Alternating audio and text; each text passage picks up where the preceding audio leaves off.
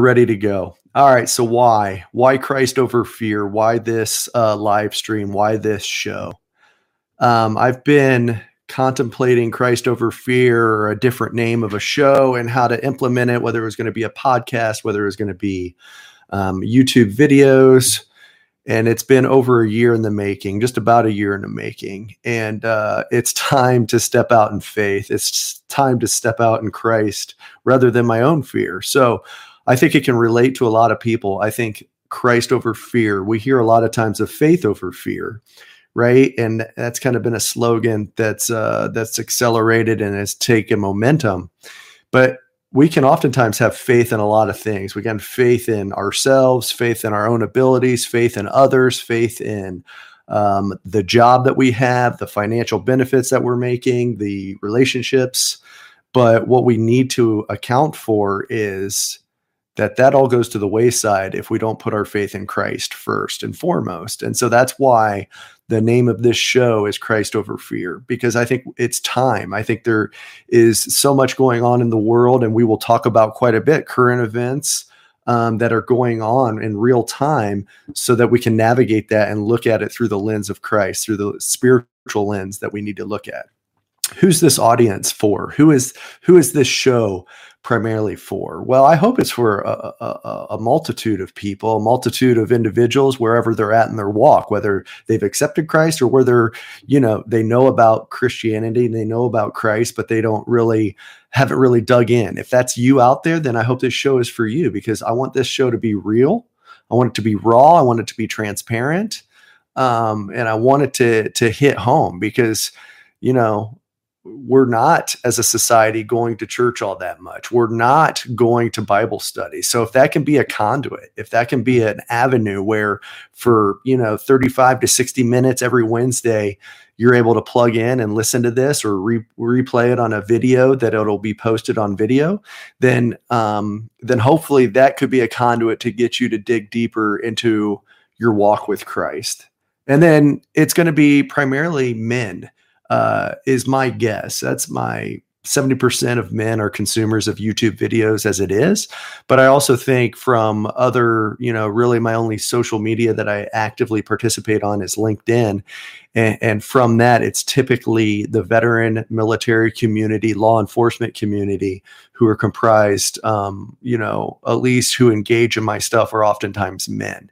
And I think that's where we need to have these spiritual dialogues, these spiritual discussions amongst the combat veteran community, because I think it's needed. I think it's necessary. I think there's a ton of individuals out there who are longing to have those conversations wherever they're at. They might not feel comfortable in it, because it's not a comfortable conversation to have, which is okay.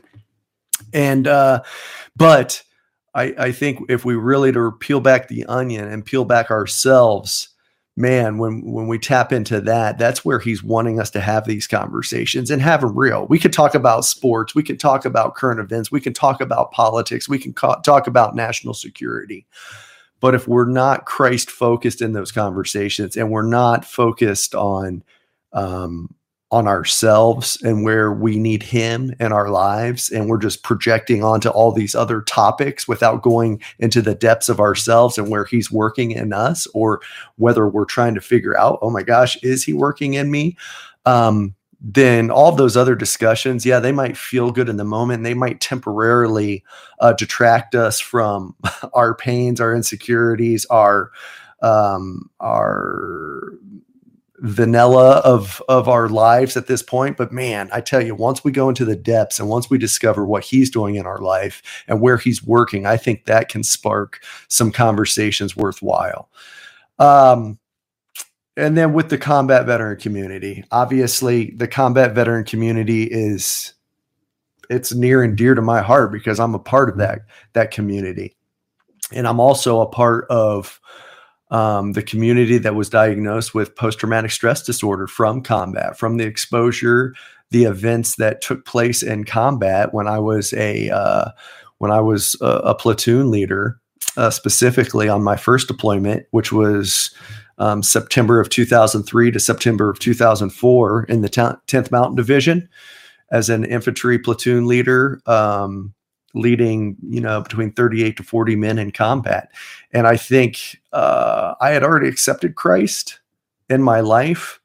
Very, very tiny, it was minuscule. I had given him a mustard seed of my faith. However, it was there. It was there. And I know it was there because, one, I know specifically when I accepted him in my life, my senior year at West Point.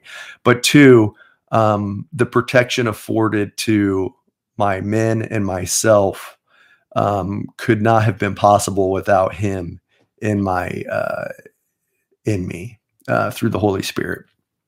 So, but that doesn't necessarily mean that only good things happen. That's not the case. That's not the promise that he gives. His promise is, I will never forsake you. I will never leave you. He doesn't promise a life of easy endeavors. He doesn't promise a life without pain, without struggle, without heartache, without trial.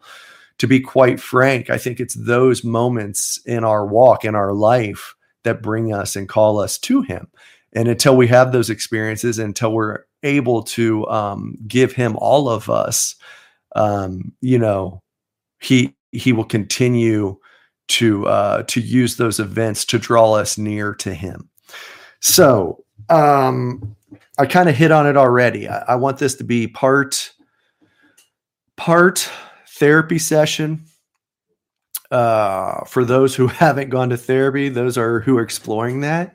And we'll talk a lot about mental health. We'll talk a lot about the journeys of mental health. I'm going to have guests on. I'm going to have guests live on here who will talk about their path and their journey on their mental health therapy and their walk in that, and their walk with Christ in that. It's going to be part talk show where we talk about the events of the world, the events that are playing out right in front of our eyes, and what that looks like from a Christ lens, and then other areas, but all with the central focus of bringing it back to Christ. I've done podcasts, I've done interviews, I've done things in the media, and what's always kind of frustrated me is I'll get to a point where I'm having a dialogue and having this conversation. All of a sudden I'll throw a one-liner in about my faith, about Christ, or about God. And it annoys me because it ought to not be the one-liner. And that's what this is really focused on, is not letting Christ and what he's doing in our lives, each one of our lives, be the one-liner.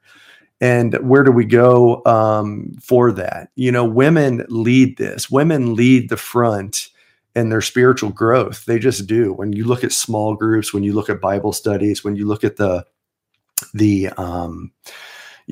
women who lead in that front, they do it, and they do it. And men, we're lacking in that front. So I want us to pick it up on that regard. And then, on these interviews, I want it to be about people being able to share their faith story, sharing their story, which encompasses everything, right? It's not our business story. It's not our military story. It's not our family story. It ought to be all encompassing all the time, is my belief. He wants us to have him in every part of our life, whether that's in my work, whether that's in my household, whether that's when I'm out and amongst the community, whether that's when I'm in church. He wants that to be integrated in every facet of my life. And I think I need to get better at that. I think all of us probably could look to improve upon that. And so that's what this is going to be about, is growing ourselves in that area through this show. And so we can sharpen one another. I mean, as iron sharpens iron, so one man sharpens another. Are we really doing that? And then so we can be frank. I think, when I think about being frank, being, truthful, being, there's a balance, right? There's a balance between having grace for someone, but then speaking truth to that individual. And in our society today, I think we need to really navigate the speaking the truth to others. Because God's word is attractive. It's not going to turn people off. It might irritate them. It might piss them off in the moment. But when we really stop and think about it, it's his word. It's his truth, not in a self-righteous way. I just had a Bible study this morning talking about self-righteousness versus the righteousness. And the only reason we get righteousness is because of what he has done for us, what Christ has done for us. So I don't want it to make it be self-righteousness, but if we're not willing to talk frank to one another, if we're not willing to talk unfiltered to one another, then we're missing the boat. We're not growing one another. So that's going to be an area that we could do that. And that's where I plan to hopefully have people on the other end, audience, viewers who are watching, viewers who watch and then come back to it later to sharpen me where I need to be sharpened. I think about challenging beliefs, and that's what I did in the intensive PTSD treatment. It was the cognitive processing therapy. CPT is the therapy I went into. And basically what you're doing in that is you're challenging your beliefs from the event that took place. So you go to an event and you write it all out, and then you pull the areas or the sentences when you have written it all out. You pull out the stuck points and the areas that might need to be challenged. Hey, I'm all about challenging my beliefs so that I can see from the lens of someone else. So I can see from the vantage point of someone else, to grow myself and to grow myself in Christ. I don't think that's a bad thing.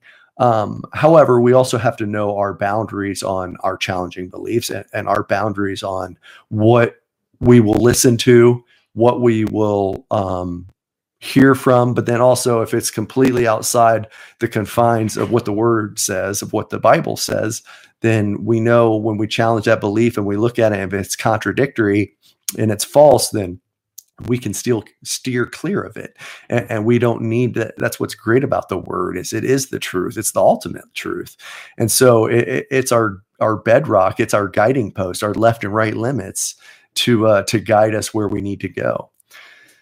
So with that, I think that kind of concludes today on what the plans are for Christ Over Fear and what it will entail and the interviews that will take place. And it's somewhere to go every week, every Wednesday, 12 p.m. Eastern, to tune in live, to be able to grow yourself, grow your faith, and just be wherever you're at. And meet us wherever you're at and wherever we're at, and that we do it authentically, we do it real, we do it raw, because that's where he wants us and that's where he works in us. And I think it's needed amongst the combat veteran community, especially, but men in general. We need it right now more than ever, for such a time as this. So I appreciate you tuning in for this first live stream on the Christ Over Fear channel. I'd ask that you'd subscribe. I'd ask that you'd spread the word, and I'd ask that you'd come back here on Wednesdays at 12 p.m. to join me and to join others who will have great dialogue and great discussion on what Christ is doing in our lives and what he's done in our lives in the past and what he's currently doing and where he's taking us to grow us, to refine us, and to make us on fire for him, because it's much needed. So with that, I will go ahead and I will see you next Wednesday at 12 p.m. Eastern. All right. Take care. Continue to fight the good fight.